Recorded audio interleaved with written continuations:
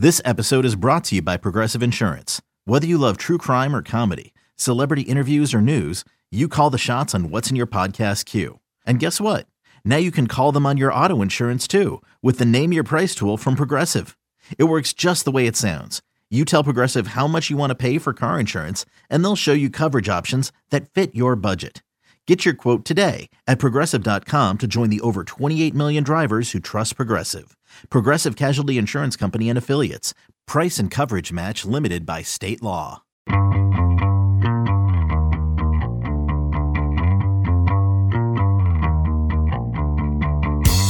everybody, this is Richard Deitch and welcome to the Sports Media Podcast. My producer is Bob Tabador. This week, two guests, two interesting people, and really enjoyed these conversations. Michael Kay is up first, and he is the television play-by-play broadcaster for the New York Yankees, which I think many of you probably listening to this podcast know. Host of the Center Stage Show on the Yes Network, and the host of the Michael Kay Show, just heard on ESPN Radio in New York City from 2 to 6:30 p.m. Michael has a book out, Center Stage, My Most Fascinating Interviews from A-Rod to Jay-Z. And in our episode here, we talk about his interviews with Center Stage, some of the more interesting moments. The list of people who've been on Michael's interview show is crazy. And so really fun stories about Mike Tyson and Sylvester Stallone that you'll hear on this podcast. And then I also get into calling the Yankees with Michael and sort of how to navigate the world of, you're working for ownership. At the same time, you want to be honest with viewers and listeners, what he thinks is going to happen with baseball heading forward in terms of broadcasters traveling on the road. And then we get into radio and sports talk radio and the competition there. And he was very honest about sort of being thin-skinned, hard to take criticism, which is probably true for many of us in this profession. And then the ratings rivalry he has with his WFAN counterparts, Craig Carton and Evan Roberts. And Michael Kay is very honest about how he felt about beating Francesa and then how he feels about competing with those two guys. So if you're into radio, I think you'll enjoy it. Michael Kay is followed by Jon Wertheim, my longtime colleague at Sports Illustrated and one of the best people I know in the business. He has a new book out, Glory Days, The Summer of 1984. And the 90 Days That Changed Sports and Culture. Jon, of course, is a senior writer for Sports Illustrated, correspondent for 60 Minutes, and an analyst for the Tennis Channel. And so we talk about Jon's book, his new book, which has all these amazing things that happened in the summer of 1984, including Michael Jordan as a young guy training for the Summer Olympics in Jon's hometown of Bloomington, Indiana, WrestleMania and the WWE blowing up that summer, ESPN becoming a major cable television force, some just amazing cultural milestones that happened. And then we finish that conversation up with Naomi Osaka and where Jon thinks that situation will be heading. So Michael Kay up first, followed by Jon Wertheim on the Sports Media Podcast. All right, as I said at the top, Michael Kay has a lot of jobs. I will go through most of them here again. He's a television play-by-play broadcaster or voice of the New York Yankees, host of Center Stage on the Yes Network, and the host of the Michael Kay Show, which is heard on ESPN Radio in New York City, although I guess in theory you could hear that anywhere, from 2 p.m. to 6:30 p.m. He's here for his new book, Center Stage, My Most Fascinating Interviews from A-Rod to Jay-Z. That comes out this week. Michael actually can tell, or he'll tell me once he comes on here if it's actually out at the moment, but you can certainly get it on Amazon. And that book, again, for people who've watched Center Stage, is about it's a collection of all the interviews that he's done, behind the scenes moments, and some of the questions that have been asked and answered on that show. That show's had kind of a remarkable amount of guests. And I'm pleased to be joined by Michael Kay. Thanks for joining me, Mike, on the Sports Media Podcast. You got it, Richard. How you doing? I'm doing well.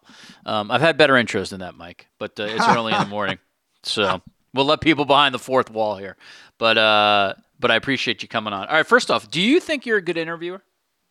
You know what? I think I do. I don't want to pat myself on the back, but I just think ever since I was a kid, I've had an innate curiosity about things. So I ask questions, and I think, you know what, Richard? I think a bad interviewer is somebody who wants to hear his own voice. If you watch any of the Center Stage shows or listen to my radio show, my questions are never longer than the answer. And I think a lot of interviewers try to tell you how much they know. And I just want my guests to tell me what they know. So curiosity and that factor that I don't talk as much as the guests, I think makes me a pretty decent interviewer. You as people certainly in New York know, you host a radio show in addition to your job as the Yankees television voice, which I think probably nationally most people know you for. How much has the radio show helped you as an interviewer with Center Stage? Well, I think they both came along at the same time. I think the thing that helped me as an interviewer the most was being a writer first. I wrote for the Post and then the News. And, you got to get information out of people. And when you're a writer, obviously you're not going to talk a lot. You just want them to talk a lot. You want to get as much info as you can. And I just think from that point on, I don't know, maybe it's something I just feel funny talking about myself. You just, you find the right question to ask, to push the right button to get the right answer, because you only have a limited amount of time when you're in a locker room. So I was covering the Yankees for 5 years for the Post and the News. And I think it went on from there. Center Stage has had some really big names on the show. I mean, we're talking about certainly in the sports world and the entertainment world, about as high profile as you can get. So I'll name a couple of them: Serena Williams, Sylvester Stallone, Jay-Z, Mike Tyson, Joe Namath, Quentin Tarantino. If you find Michael's book, you'll see other names on the front jacket. Were these? And I say this, Michael, with no disrespect to you, but these are big names. Were they easy to book? And have you been surprised at some of the people who have popped on to your show here on Yes? Well, I think at this point, Richard, we've had 240 guests. And I would say, without naming the ones that aren't, about 210 of them are legitimate A-list guests. And remember, the show's been on for 20 years. Yeah. So, I got to be brutally honest. It was a lot easier early because now there's so many ways for people to get out information. And when you commit to Center Stage, it's an hour show, and it's really an hour and 40-minute commitment, getting there, putting makeup on, sitting there for the commercials and stuff like that.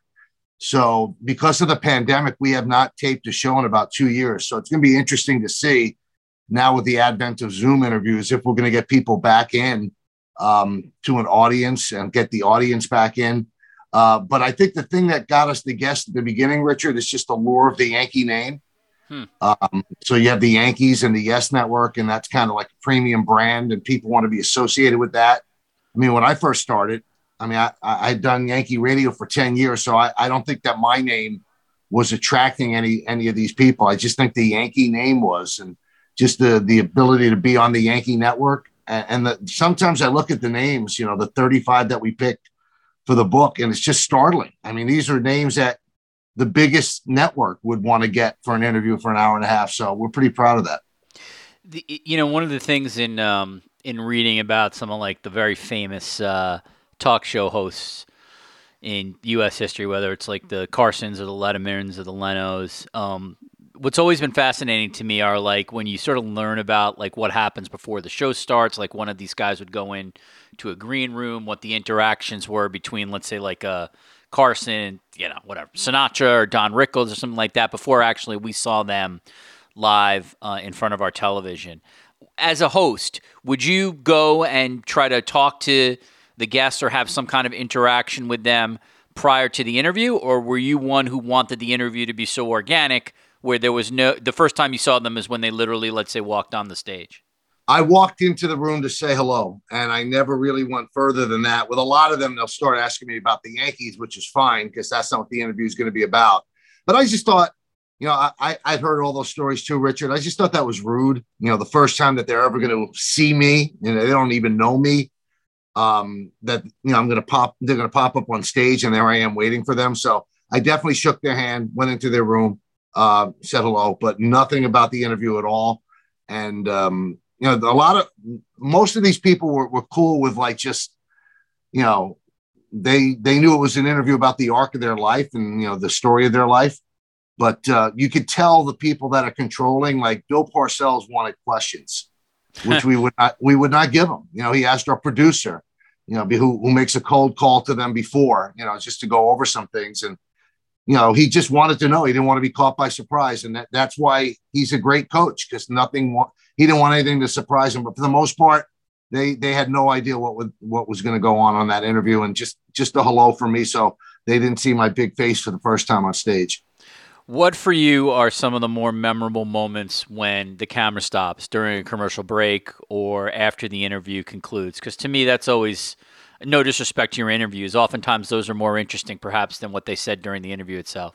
Well, I have this in the book about Stallone. At the beginning of Center Stage, when we first started, like the first 5 or 6 years, there would be a segment where we'd have the audience ask questions. And it could be anybody. And the audience members came there via, just going online on the Yes Network site and clicking. And, we had to turn away a lot of people. The audience would range anywhere from which studio we did from 100 to like 200 people. And so Stallone, people getting ready, they have to line up by the mic during the commercial break. And out of the audience pops Chuck Wepner. Oh, wow. Who was not invited by us, and at that point had a very contentious relationship with Stallone, because Stallone, I guess foolishly, had said at one point that the Rocky movies were based on the Chuck Wepner-Ali fight. Sly sees him, and all of a sudden the color drains from his face. And he looks at me like in horror, and he goes, "Did you guys set me up?" I said, "What are you talking about?" He said, "Did you have Chuck Wepner come here?" I said, "No." He goes, "And why is he here?" I said, "He got a ticket online." And he goes, "This is not going to be good." I said, "Well, it'll be fine." And he looked at me and goes, "Listen, if he comes to the stage, do you have my back?" And I looked at him, I said, "You're Rocky, have your back."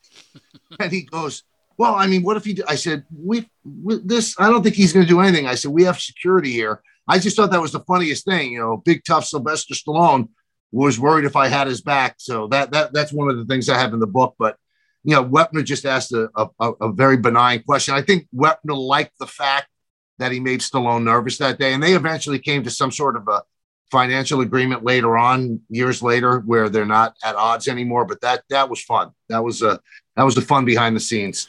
I like that recollection. One of the couple of times, like over the past year, I've gotten into a sort of a Google rabbit hole, and I've watched some old interviews of Dick Cavett, the Dick Cavett Show. I don't know if you've ever seen any of that.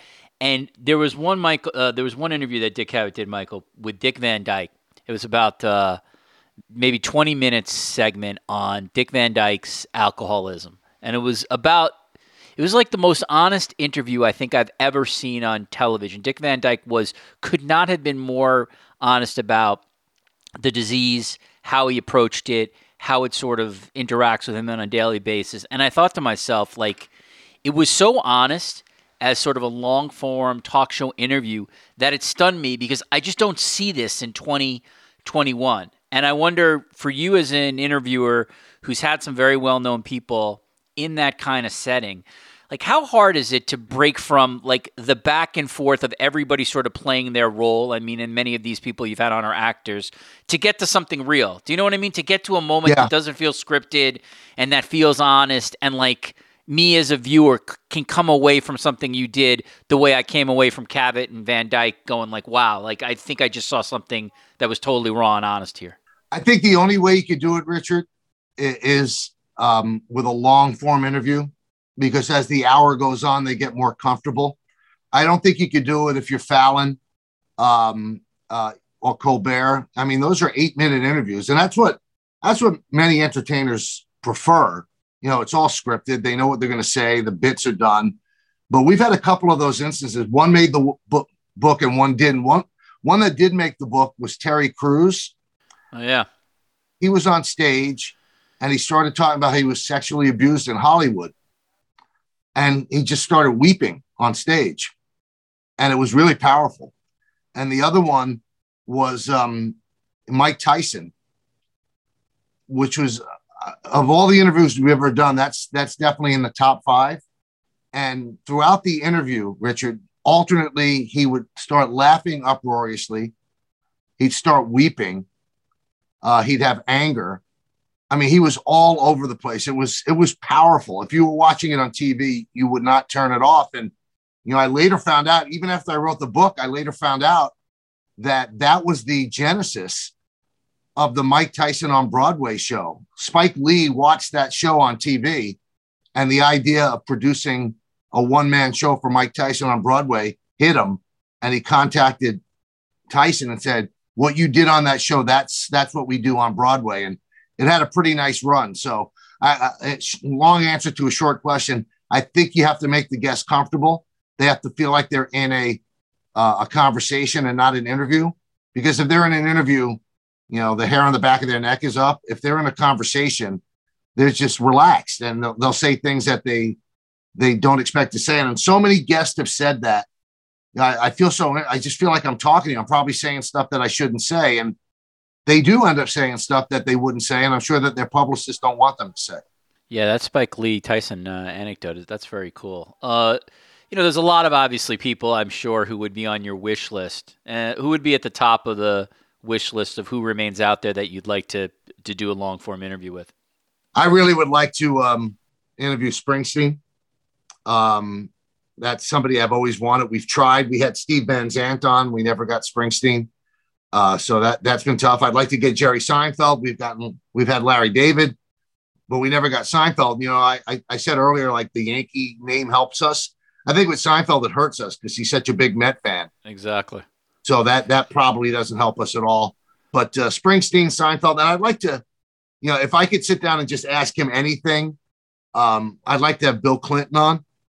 And we almost had him once, and he had a book out about golf. And his people said all I could ask him about was golf. And I said, well, I don't want him. And they said, why? I said, well, if I have a former president of the United States and I'm just going to talk about golf with him, it's going to look stupid. I mean, there's just so much fruit hanging off the tree. How could I not ask him anything now? Well, we won't. If you ask him anything else, take him off the stage. And I said, we turned him down because, I mean, if I'm going to talk to Clinton or if I'm going to talk to Bush, I want to be able to ask them questions, about the world when they were in power, not about their golf game. Yeah, you can't take that interview. That's the right call for sure. Yeah, Seinfeld's going to do center stage with Gary Cohen as opposed to you, Mike. Probably. Yeah. All right, so again, that's sort of, you can get center stage, the book, Mike, basically go to Amazon. It's coming out this week. Any major place that sells hardcover books at the moment? Yeah, June 15th is the actual release date. A lot of people, I mean, we've been thrilled. I guess we're already like the number one sports book on Amazon for the last couple of weeks, just nice. In terms of pre-orders. So we're thrilled. So it's the first book I've ever done, and I'm kind of excited about it. And it's been in the hopper for about 2 years, and we kept postponing it because of the pandemic. Didn't think there'd be a big, the pandemic and the election. We just thought that wasn't the right time to release it. But we think now's the right time, right before Father's Day. Yeah, now you can do signings. You could actually go to a bookstore. That's actually really good news. All right, let's switch to your other jobs. I have a number of questions on this. So my listeners just have the details. How long have you been calling the Yankees at this point? This is my 30th year, which is unbelievable. 10 with John on radio, John Sterling, and the last 20 with the Yes Network since it started. Why do you still enjoy it? Why do you still enjoy the same job after 30 years? Because it's the job I wanted since I was 9. I mean, I used to tell my parents, who were very supportive, but always said, well, have something to fall back on just in case. But I wanted to be the Yankee announcer since I was 9 years old. So every day I walk into that booth, not to sound corny, I realize how lucky I am, to actually be announcing, one of the most famous teams in the world, certainly in the top 5. And I happen to love the game of baseball, not as much now as I did before, not because I'm bored by it, but I just don't like the way the game is played anymore. But overall, it's to me, it's not heavy lifting. It's not something I, dread going to work. I love going to work every single day. So as long as my voice holds up and my body holds up and the Yankees still want me to do it, I can see this doing it for a long time. Have people like Vin Scully, and I'm not comparing, nobody really compares to Vin Scully, so no. I'm not comparing you to him, but have people who have worked, or Hubie Brown, people who have worked, Dick Vitale, people who have now worked into their 80s, late 80s in the case of Hubie, does that give you, and I would ask this of anyone in your position, has that extended maybe your own thinking in terms of how long someone can do a job like yours? Because once upon a time, they probably would have made a switch, when someone in your position is 60 or 65 years old. But today, I feel like that should be about meritocracy. If you're still doing good at 75, why should age matter? Yeah, I don't think age should matter. And in baseball, I think it seems like we have a lot of people that go late in life, like, Ernie Harwell and Harry Carey. And, you almost become part of the family if you're announcing a baseball team 150 games a year. I look at Vin Scully, though, who I look as he's the god of baseball broadcasters. And he went to the same school as me. Yep, Fordham. Yep. I mean, 67 years is almost hard to comprehend. So I always do math in my head, Richard. I'm 60 now, although I don't feel 60. If I do another 20 years, that gives me 50. I don't know if I can do that. I don't know if I would want to do it. I'd have to see how I felt. And the one thing that makes me think about how long I'm going to do it is I got married late in life and I have really young children, 6 and 8-year-old. And I just don't want to be away the whole time. I don't want to be that person that's away all the time and miss them growing up because, when I'm on my deathbed, I'm not going to say, gee, I wish I had done 51 years of Yankee baseball. So at some point with the radio show and the Yankee game, something has to give because I owe it to my wife and my kids. So that's a variable that wasn't there, 10 years ago. My career has been driven by the fact that I was selfish. I did things and made decisions for myself.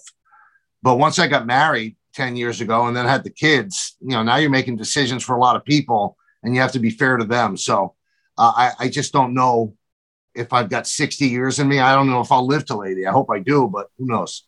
How is the pandemic? How is the last year or so, including calling games? How has that changed your thinking professionally? And it sort of obviously gets into the last answer that you just gave. Well, you know what? It's actually, in terms of family, Richard, it's been easier. Where I'm doing this interview with you right now, I don't leave my house. So I do my radio show 4.5 hours a day here when there's no Yankee game. And, last year, a couple of times, we did the game on monitors from my basement. So, I mean, the technology is so amazing where it saves me time. Like when I do my radio show, we do it out of New York City. It's an hour and 10-minute ride from my house. So I get off at 6:30. I'm not getting home until, 20 to 8. So that's time that I can spend with my kids. Once the game's over or the show is over, boom, at 6:30 and 30 seconds, I'm playing with Charlie and Callie. So that actually has been the positive out of this. The negative is that you see how much fans, in terms of the game, they really are the frame and the soundtrack to the sport. It really lends something to it. Last year was like the darkest and most depressing year of baseball I've ever done. Sitting in a dark Yankee Stadium with no fans in there. That was odd. I think it just makes you appreciate normalcy more. I think we take normal for granted and we want more than normal, but with what went on in the world, I think normal's pretty cool now. Michael, one of the sort of big discussion points in baseball baseball broadcasting, I should say, has been what the future is going to hold in terms of broadcasters such as yourself traveling, particularly to road games.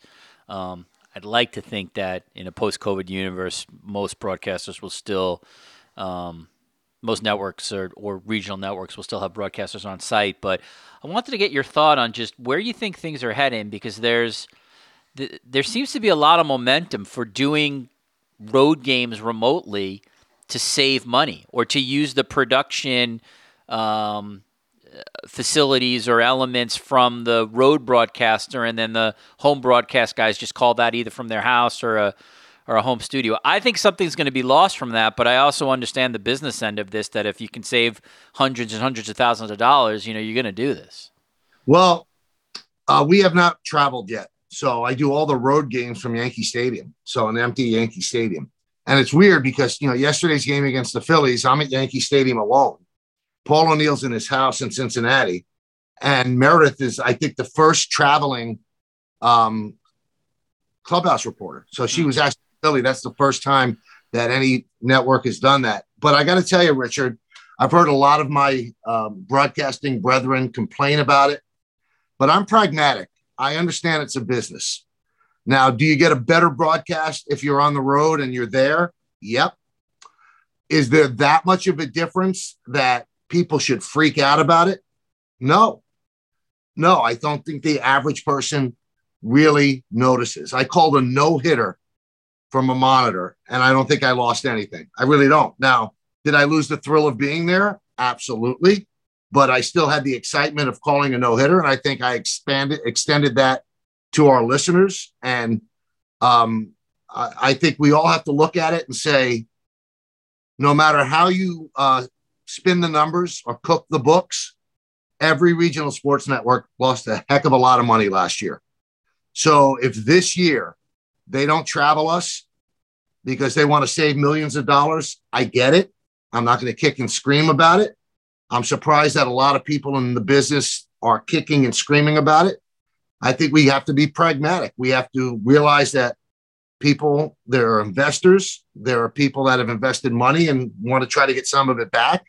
And if keeping us off the road for a while this year does that for them, I get it. And I'm all for it. I understand. Again, in a perfect world, do I want this to be the way it is going forward? No. But I do understand that there's some bean counters in rooms that realize, wow, they can do the games without traveling and staying in 4-star hotels. That might be the way to go. I think that a lot of even national networks are going to have some games where they'll have people sitting in front of the monitor and call it. And the problem is that all of us have done such a pretty good job at it that the people that, move decimals around are trying to say, wow, this can be done. Again, I hope it's not that way moving forward. And if it is that way moving forward, I hope that for big series that they would reconsider, but I get it. Let's put it that way. I get it.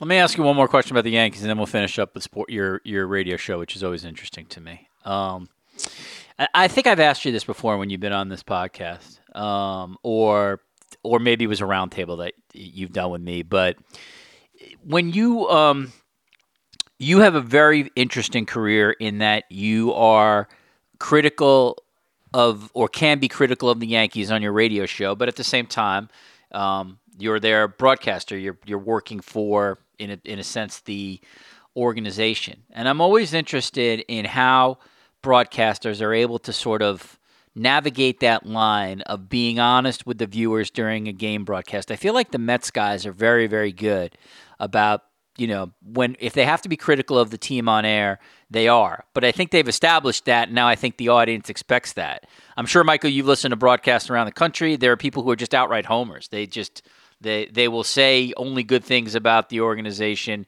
even if it's sort of what's in front of us, that we're seeing with our own eyes isn't the case. How have you navigated that in the Yankee world? A very, maybe arguably the highest profile team in baseball. Well, we're very critical on the broadcast, and I think we're as critical as anybody else, but I just think there's this perception. There's a radio and TV columnist in New York who calls the Yes Network Al Yankzera. And I think that's the narrative that's put out there. I defy any play-by-play guy to be as honest and critical as I am. I mean, there are people that are but more so, I don't think so. And the reason that I could do it, Richard, is that the Yankees never say a word because they realize the value of honesty. If you're going to tell people that the food stinks, then they're going to believe you when you say the food is great. If you're going to tell them that bad food tastes great, why should they believe you about good food? So I tell the truth all the time. I mean, there was a couple of weeks ago, they were playing, they were awful. And I said on the air, this is embarrassing what's going on the field. The way the Yankees are playing, it's embarrassing. And you see other broadcasts. There are so many people around the country that just, they're blowing smoke constantly. And I guess that's what the fan base wants. I don't think that would play in New York. I think Gary and his crew and my crew, and I think honesty works in New York. If you listen to all the sports in New York City, Ian Eagle and Mike Breen. I mean, just that's the way it rolls in New York City. We're just going to tell you the truth. And, you realize that, you probably get more excited when the Yankees are doing well. But when I'm getting excited when the Yankees are doing well, people know that I'm telling the truth. But in other cities, good guys won, bad guys nothing. I couldn't do it, number one, because of my journalistic background. I don't think it would play in New York. Now, some fans want it. And I get the sense, Richard, that there are more younger fans now with the advent of social media, and you read it on Twitter. They want you to be all about roses. And it'll be interesting to see how that progresses. But the Yankees have never said a word. And the fact that on the radio show, I'm probably even more critical because it's, that's a vehicle for my opinion. And they never say a word. They just don't. I think George Steinbrenner always valued, telling the truth on the air. And also the funny thing is he was probably saying the same things that he wasn't on the air. So he sees the announcer saying it, and that's what he's saying. And I think that Hal is very even tempered and has never, ever said a word about me being critical of the team. So I appreciate that. It allows me to do the broadcast that I want.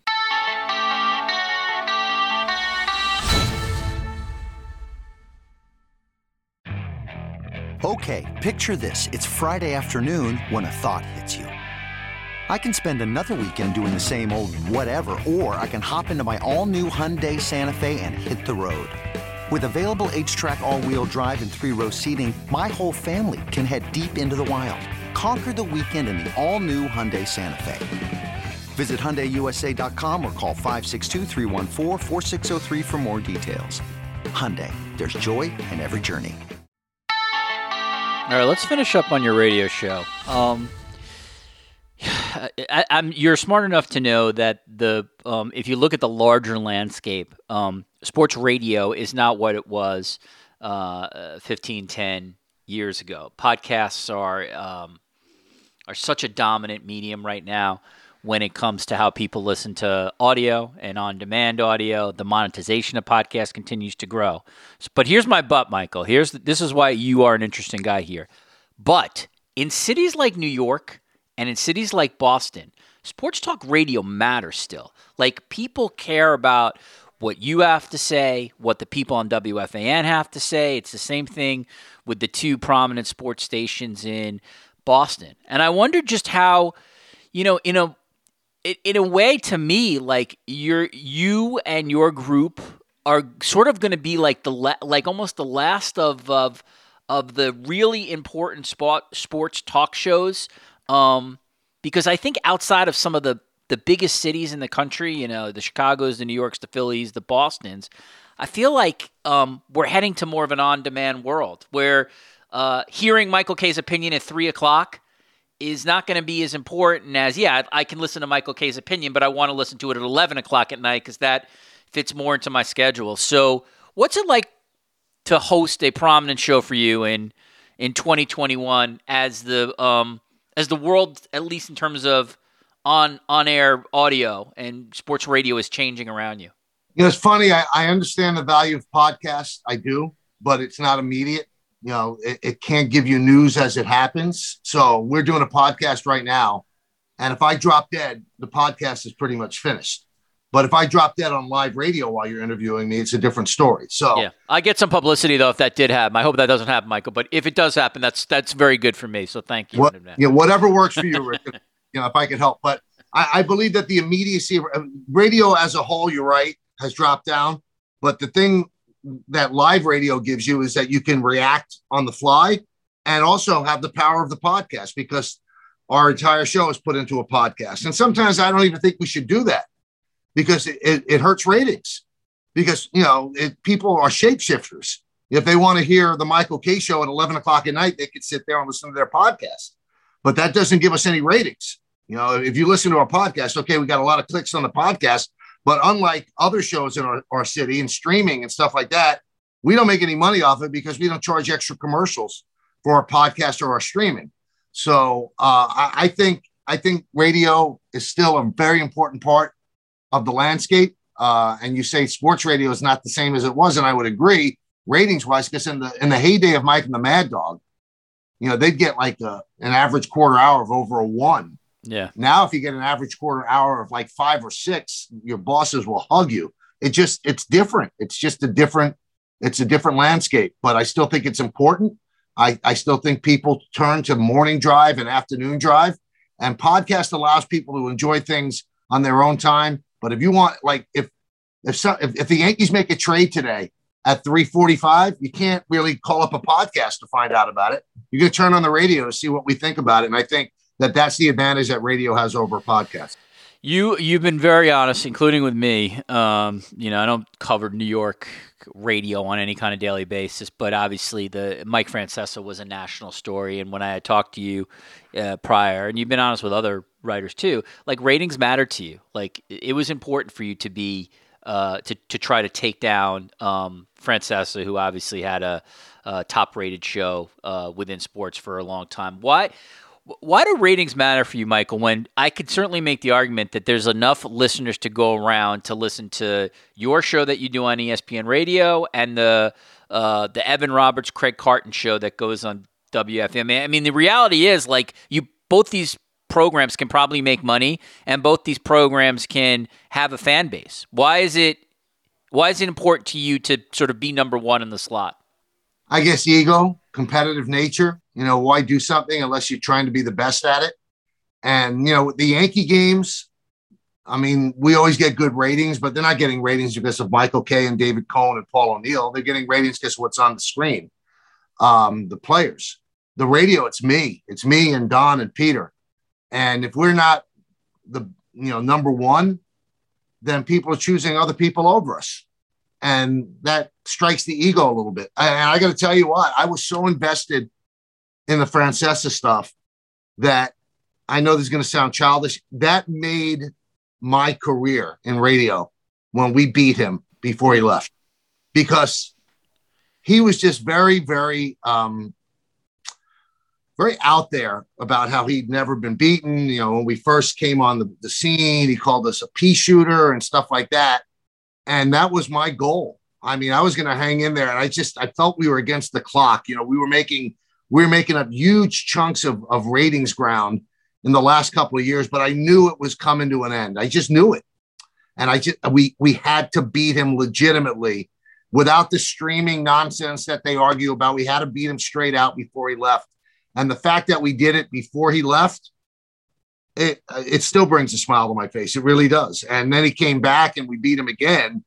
And that was just extraordinary. It was just a great feeling. And now we've got even more competition. Mike presented something that was tough to beat. And now Carton and Roberts are presenting something that's tough to beat. And they're going to be difficult. They really are. And I know that ratings mean an awful lot to Craig as well, with everything that he's gone through. And, he wants to go after us. And I'm somewhat hamstrung. And again, my competitive nature gets angry at this, is that, I work for 2 Tiffany brands.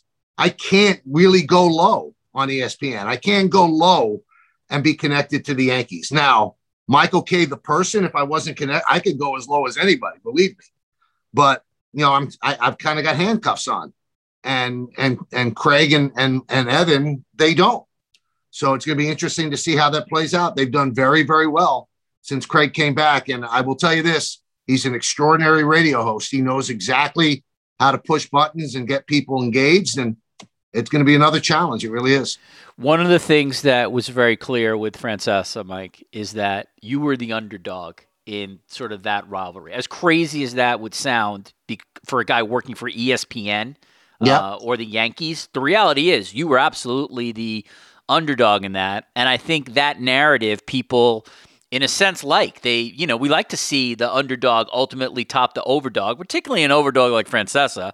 And I give him credit, obviously, for his radio career, but he could be a total asshole when it came to the rating stuff. So, he made it easy to root against him, I think, at times, even if you didn't particularly love Michael Kay. It feels a little different here. And this is not to say that that WFAN is some little engine that could, but do you agree with that? Like, you're not I don't know if you're the overdog here, but you're certainly no longer the underdog in this ratings rivalry. Is that fair? It's totally fair. And I actually said on another podcast about a month ago. Yeah, John Jastrzemski. I listened to that New York podcast. Yep. Yeah, I feel like I didn't feel pressure against Francesa.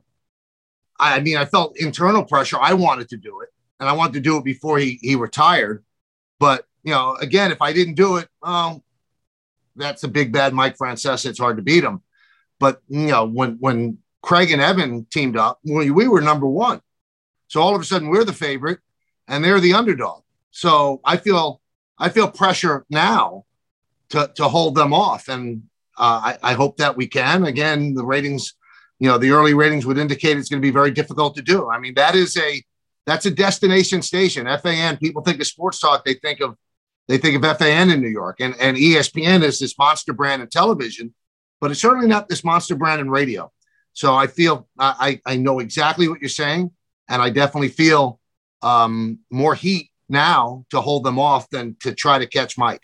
Do you have any kind of personal relationship with either of your competitors at that station? Before Craig went to jail, we had him on the show for an hour. Oh yeah, I think I remember that. Yeah, and that was interesting. And then he asked me if I would go to lunch with him. And we had about a 2-hour lunch at PJ Clark's. And, he just talked about everything. And I wished him luck.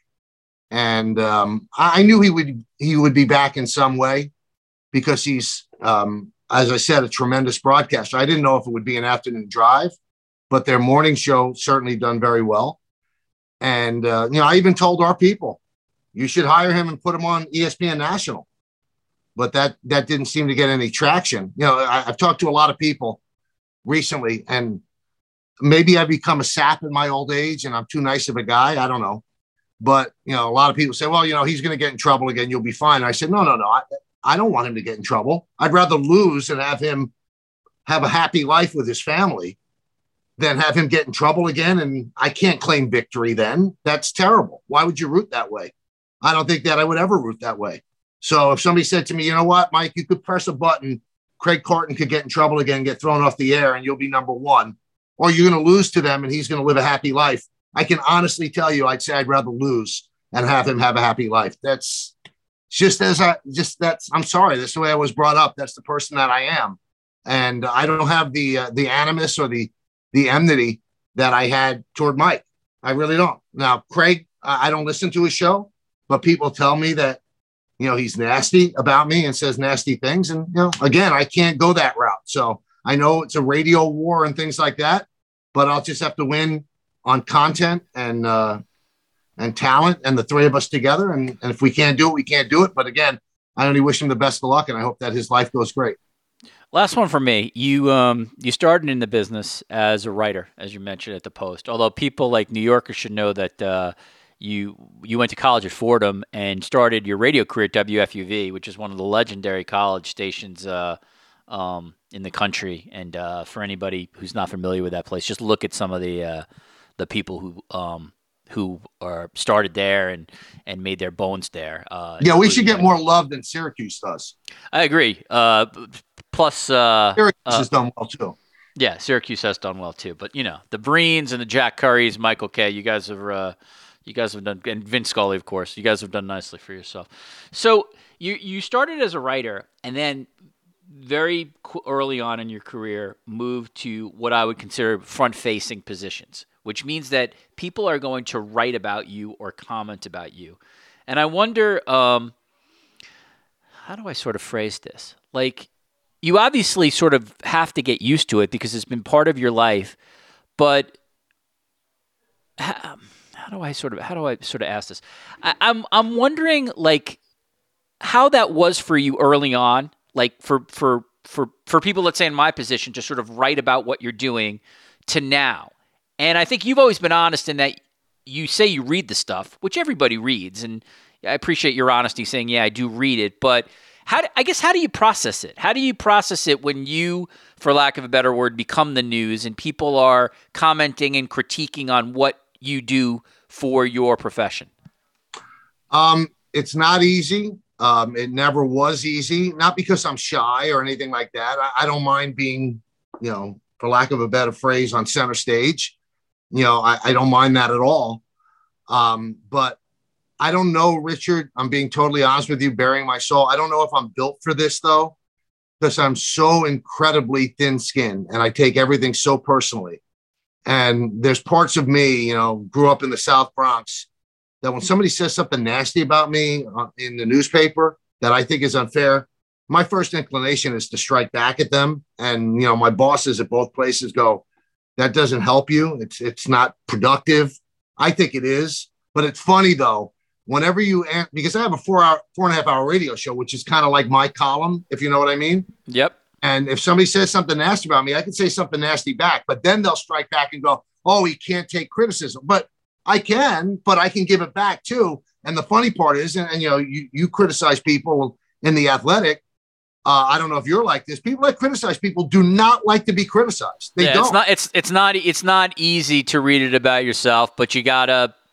At least I try to then remind myself that, like, hey, if I'm gonna offer an opinion about an ESPN management decision or something like that, I gotta own it. If somebody says, hey, you're this but it or you're feel that. Good.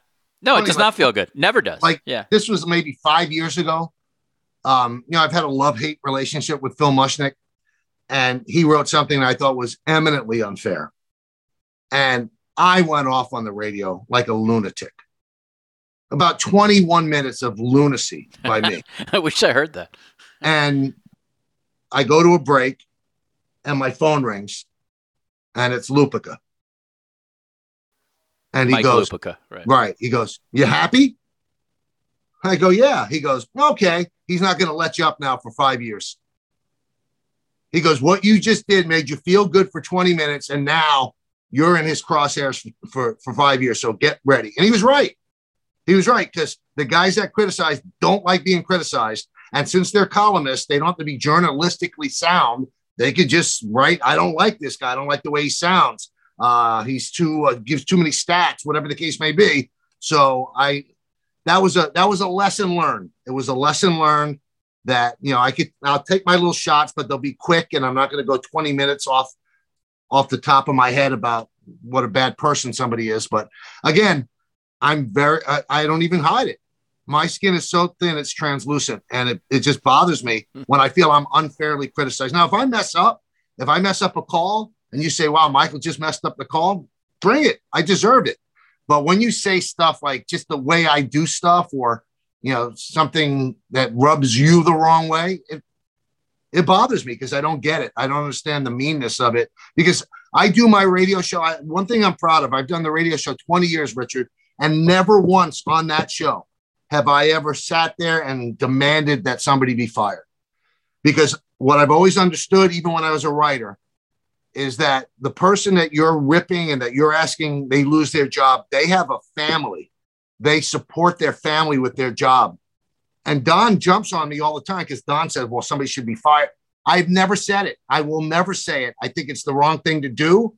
I think there are people behind these public figures. And I think sometimes we forget that. We just think that, they're cardboard cutouts. No, they're not. They live, they breathe. And I know that when my mom was alive and people would rip me in the newspapers, it would infuriate her and it would ruin her day. And this was a 75-year-old woman. I don't want to do that to somebody's family. Yeah, I'm critical, but I'm never going to call for somebody's job. And I'm amazed people in my business doing radio talk shows throughout the country where they just cavalierly go, this guy has to be fired. The hitting coach has to be fired. You got to fire them. I can't do it. I just don't have it in me. Maybe I'm not built for it. Yeah, I appreciate that. And I appreciate your honesty when it comes to being thin-skinned, because I think all of us, I shouldn't stereotype, but many of us in this business, certainly at times of our career, are that. And you should sort of acknowledge that and be honest. Michael Kay is the television voice of the New York Yankees. He's the host of Center Stage on the Yes Network, host of the Michael Kay Show on ESPN Radio from 2 to 6:30. I'll give the book that's coming out this week again, Center Stage, My Most Fascinating Interviews from A-Rod to Jay-Z, and that's a collection of the interviews that Michael's done on the Center Stage show. And again, if you just Google Center Stage and see some of the names that he's talked to, it's kind of amazing. I mean, it really is like A-list city, and right up there with some of the major late night shows that have these guests. Michael, I always enjoy catching up with you, and I always appreciate your time Thanks today for joining me on the Sports Media Podcast. You got it, Richard. Thanks for having me. I appreciate that.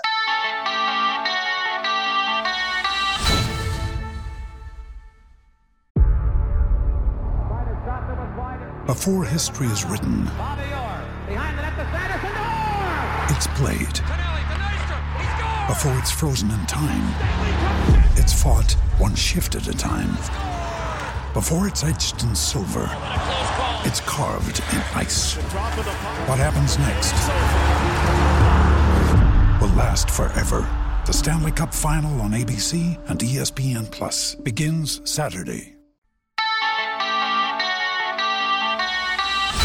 All right, as I said at the top, I've known Jon Wertheim a long time. He's one of the best guys in the business that I'm at. Could not be more incredibly helpful to me during my Sports Illustrated career, so I'm always happy when he has a project to bring him on. He has like Michael, like my other guest on this podcast, Michael Kay, like 15,000 jobs. He's a senior writer for Sports Illustrated. He is a correspondent for 60 Minutes. He's an analyst for the Tennis Channel. And he is the author of Glory Days, The Summer of 1984, and the 90 Days That Changed Sports and Culture. The book is out this week in hardcover. Head to Amazon where you can purchase this or wherever books are sold. And I'm pleased to be joined by Jon Wertheim. Jon, I'm taping this shortly after the conclusion of the French Open. I mean, you must be tired. For you, I rally. Nice to be here. Crazy French Open, but we're off to the next thing, which regrettably is book promotion. Thanks for having me. You're welcome. We'll get to the French Open a little bit because the one thing I would like to get Jon's perspective on is Naomi Osaka and everything that happened since her decision to skip press conferences and then obviously pull out of the French Open. So, Jon, The thread here, the tissue that connects this book are all these kind of remarkable things that happen during a very short time in 1984, whether that's sort of the beginning of the Michael Jordan explosion, the 1984 Olympics, WrestleMania and WWE becoming a phenomenon, the Karate Kid coming out. There's a chapter in your book on ABC and ESPN and sort of the deal that ultimately helped explode cable television and ESPN's riches into the universe. So at a certain point, you must have noticed that all of these things are happening around the same time. When did this idea come to you? Good question. I did a piece for our former colleague Ted Keith for Sports Illustrated on my experience with the 84 Olympic trials. When I was in middle school, they were held in my hometown in Indiana. Jordan was there, Barkley was there, Stockton, Malone, and zero security. It just seemed like the most normal thing to be walking down the street and like there was Michael Jordan, drinking a smoothie, looking for a ride to the mall. And someone approached me and they said, man, this would be a great book. And, McCallum had done the Dream Team book. And I didn't think you could do a whole book on the 84 Olympic team, but then I started poking around in the almighty newspapers.com, which is every journalist's secret weapon. And you realize like every single day brought a news item that we still can recall today. And, when it was, Bird and Magic played in the Game 7 of the finals, meeting in the finals for the first time in front of new commissioner David Stern. And a few days after that, Jordan was drafted. And a guy named Mike Tyson lost at the Olympic trials the same day John McEnroe won Wimbledon. I mean, just every single day was this explosion of sports news. And so, there's certainly an element of nostalgia and coincidences, but I think you hit on it, which is what I also realized is you had this binding force, sort of what made it more than just a series of coincidences was this rise of cable, this realization that sports equals commerce, and this was more than games, this was business. And it did seem like this was a summer when it all really crystallized. How do you this is like seems to me maybe the principal challenge for the author, in this case you. How do you navigate all this into a narrative that works?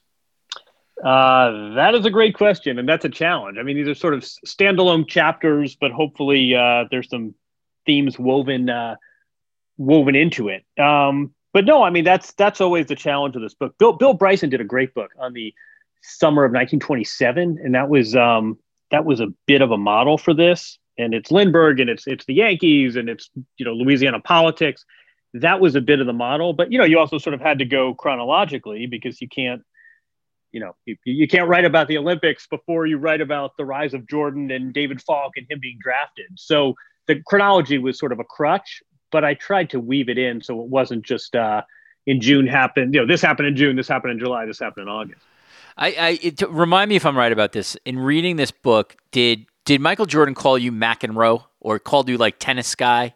Do I have my recollection right? Man, good for, when I was when I was in middle school, he did. For this book, he did not participate. Well, happily, one of the few people who didn't, because a lot of people were great. But when I was in, again, this is all in my little hometown in the Midwest in Bloomington, Indiana, and I was a sleepy town to begin with, especially in the summer when school's out of session, and I was a sports nut, a sports nerd, and I would walk around town with my tennis racket, and Michael Jordan was something I'd run into all the time.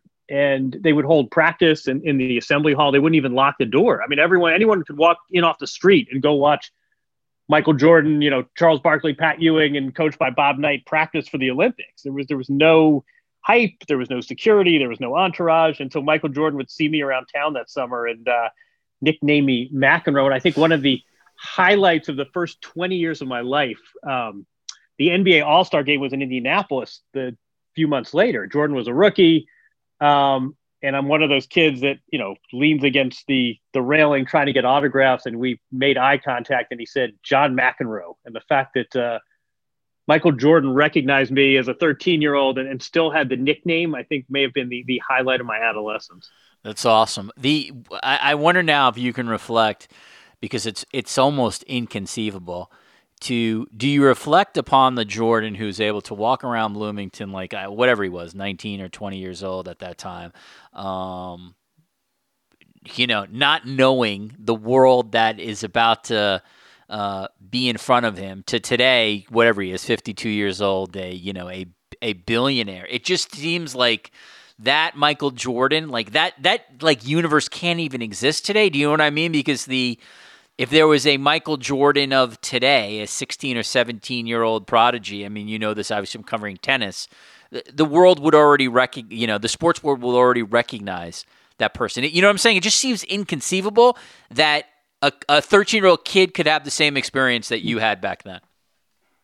Yeah, absolutely. I mean, I think it goes for me, and I think you're right. I think that's really perceptive. That goes for Jordan as well. I mean, he didn't even want to turn pro. I mean, Dean Smith basically forced him to Michael Jordan began that summer wanting to go back for his senior year at Carolina and go play with Kenny Smith and stay a college kid.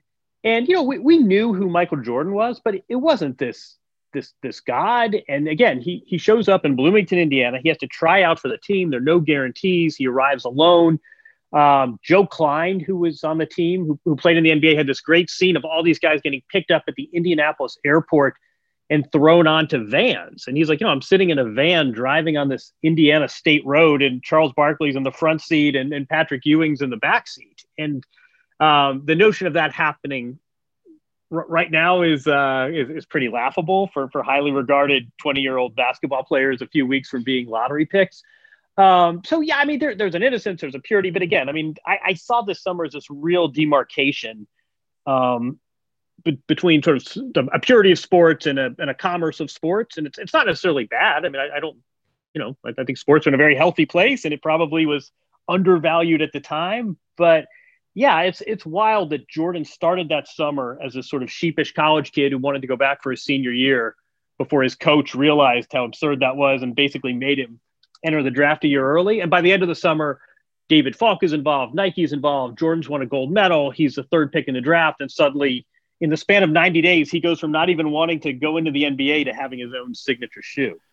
You have a chapter on this. Obviously, there have been books, including by our mutual colleague Jeff Pearlman on this, but it's pretty amazing to think about that in 1984, Donald Trump was simply a rich New York City businessman who was kind of bullshitting his way into more celebrity and wanted to be part of the sports scene to sort of continue his legacy as a king of the world in Manhattan, and was bought the New Jersey Generals from an oil tycoon. It's crazy. I mean, I read Perlman's book on the USFL, which I thought was a great book, but it still, John, remains crazy to think that, where we are now in the universe, that once upon a time, Donald Trump was just a rich dude in New York who just wanted to get into sports. I'll tell you, Freddie, in the summer of '84, it was sort of Donald Trump's sort of coming out. And That's it was, right. hey, this is a New York real estate figure, but he's going to be a national figure. And he was on the cover of GQ, ironically written by Graydon Carter, who Wow. Would later, of course, go mock him. And then also there was a great New York Times Magazine piece by Willie Geist's dad, by Bill Geist. And again, the story was sort of like, hey, everyone knows this clown in New York, but he's really going to become a national presence. And there's, I don't have it in front of me, but there are these great lines like, Trump plays fast and loose with the truth, but he has a magnetism. And, riding with Donald Trump is like riding on a motorcycle without a windshield to catch the bugs. And I guess either he's remarkably consistent, Trump is. This is 37 years ago, and you could literally cut and paste these observations and they would ring true today. But I think that's sort of lost in some of the Trump retelling. I mean, Jeff's book was terrific and was something I leaned on. And I think that we gloss over this. Trump really used sports as a way to certify himself and become this national figure. Charlie Steiner was the voice. There are all these great coincidences just doing the research. I never knew this. I don't know, maybe you did. Charlie Steiner was the voice of the Generals. He was the voice of the USFL team Trump bought. And he has these great stories of sort of the players love Trump in part because he wanted to be the center of attention. He would go into the locker room after the game and he would do the interviews. So the player was, all right, fine. The owner wants to talk to the media. I'm going to leave and go home.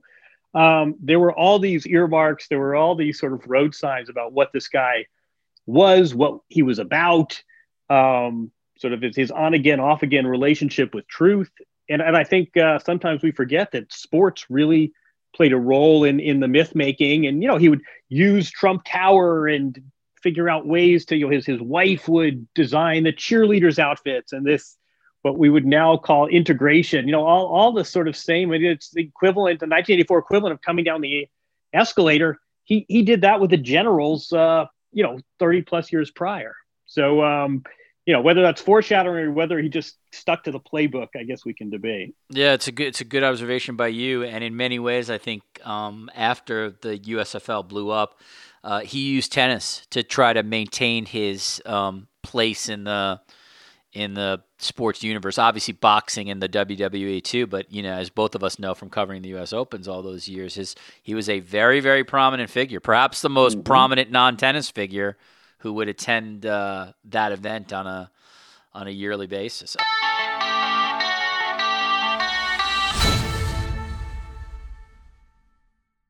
I'm Mark Chapman. Welcome to the Planet Premier League podcast.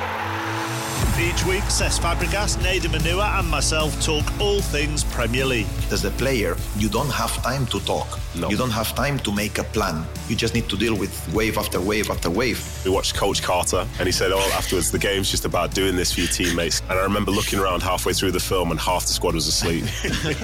Planet Premier League. Listen wherever you get your podcasts.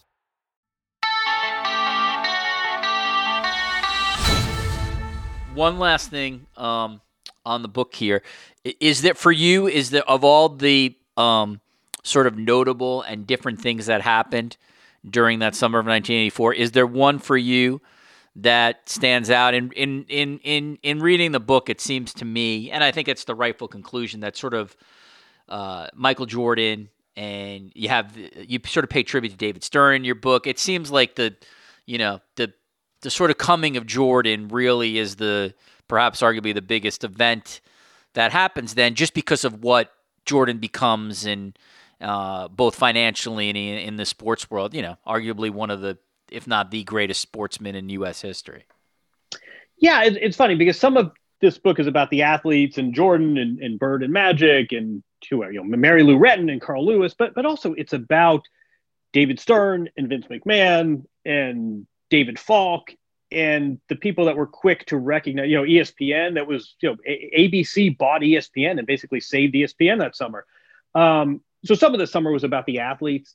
Some of it was just about these guys who realized that sports were really undervalued, and this coming force called cable TV could really be a game changer. I didn't write about this, but one thing that really struck me about Jordan, he was so cool. And he was funny, and he was a prankster, and he was well-spoken, and he was really sort of the leader of the Olympic team. And the reason why Nike throws all this money at him doesn't just say, hey, we're going to give you a poster the way we did Dr. J and Magic and Bird, the way Nike realized they had something special. He was so charismatic and so magnetic and smart and cool. Now that you mention it, it's a little bit, I don't want to say sad, but it's a little disappointing to me what Jordan has become. Jordan should be Barkley. Jordan had so much charisma at age 20, 21, 37 years ago. If you'd said this guy's going to be the greatest basketball player ever, I think a lot of people would say, yeah, that sounds about right. I can see that. If you said, yeah, he's going to be this sort of reclusive billionaire who we don't really know what he stands for, and he lives in a gated community within a gated community, plays a lot of golf, and we don't really know what he's about, I think people would be really disappointed. I mean, Jordan, by what he presented and expressed in 1984, Jordan should be one of these Ali / Barkley, one of these forces later in life. And to me, it's a bit of a pity he isn't. Well, I mean, I think that's a good observation by you, but I think the reality, John, is that the world sort of might not have allowed that in the uber amount of attention that he ultimately got. Obviously, what happened with his the murder of his dad. I almost think that I don't know. It feels like the atmosphere around Jordan ultimately turned Jordan into the personality he had. I'm sure some of that is Michael as well, but I don't know how you could have maintained and continued to be the same carefree guy if you're the most sort of famous, one of the most famous people on the planet. Do you know what I mean? It almost seems an impossible task to do that. No, absolutely. And I think, the fame, we saw this in The Last Dance, right? I mean, the fame sort of ate him unfairly so. But I was so struck by how different Jordan was coming out of North Carolina and as a sort of funny prankster as he is in his mid-50s. But that's a fair. So it goes. That's a fair point. All right, let's finish up with this. You work for the Tennis Channel. You've obviously been a tennis journalist now for multiple decades. You've sat in more press conferences than most people on earth. And you've interviewed Naomi Osaka many, many times. As we now have passed the French Open, and it's a little unclear as to when Naomi will come back to the tour. How did you view everything that happened? It was not a good moment for tennis. People basically pick sides where you either sort of felt empathy for Naomi Osaka and whatever mental health stuff she was going on versus another side of people saying, she goes to the tournament, she has to accept the responsibilities of doing press, and, that's the price for to be the $55 million athlete. I sort of come away with it. Basically, it's, obviously I hope the best for her mental health, but it has not been a good moment for tennis. Nobody wins here, at least from what I've seen. I think that's right. I mean, I think this was sort of a distillation of tennis and its flaws and some of, it's not the most buttoned up sport, in part because it's a bunch of individual contractors, in part because there's no union, and it's the virtues are that it's men and women and it's international and it's 39-year-olds and it's also teenagers, but sometimes that can be, a sort of Tower of Babel. I just think this was it was sad, because it was so avoidable. And also, I just thought it was a huge misread. I mean, anyone that knows Naomi Osaka, I think she's wonderful. I think she is so different from any other athlete, and she is so not packaged. And there is really, I hate this word, but there is such an authenticity to her. And anyone that's been around tennis knew that this was about Naomi Osaka. It was what she was going through. She's spoken very openly and admirably in the past about her mental health challenges. And this was perceived as a sort of shot across the bow and this defiant athlete. And it wasn't that at all. And I thought it was such a misread. And it's fine if it's people that are just sort of, the fact that the four major events didn't realize what was going on. And this was not about a difficult player. This wasn't about Marshawn Lynch. This wasn't about challenging authority. It was about an athlete who was really broken in that moment. And instead of being sensitive to that, it turned into this sort of referendum on players and rights. I mean, the other point I think got lost in this was that these tournaments, you watch these press conference and the French Open, there's a BNP Paribas banner. It's like the Dunkin' Donuts with the Patriots and their water bottles. And the tournaments have a real interest in these press conferences that goes beyond any sort of First Amendment protection or any sort of solidarity with journalism. I mean, this is extra content for them. This is something that they can sell sponsors. They put out these press conference clips socially.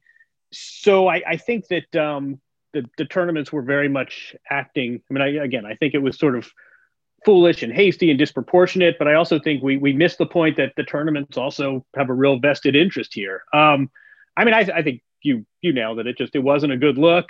You hope Naomi Osaka comes back soon. I mean, I do think the players were awesome. I mean, the players basically said, I wish her well. I empathize.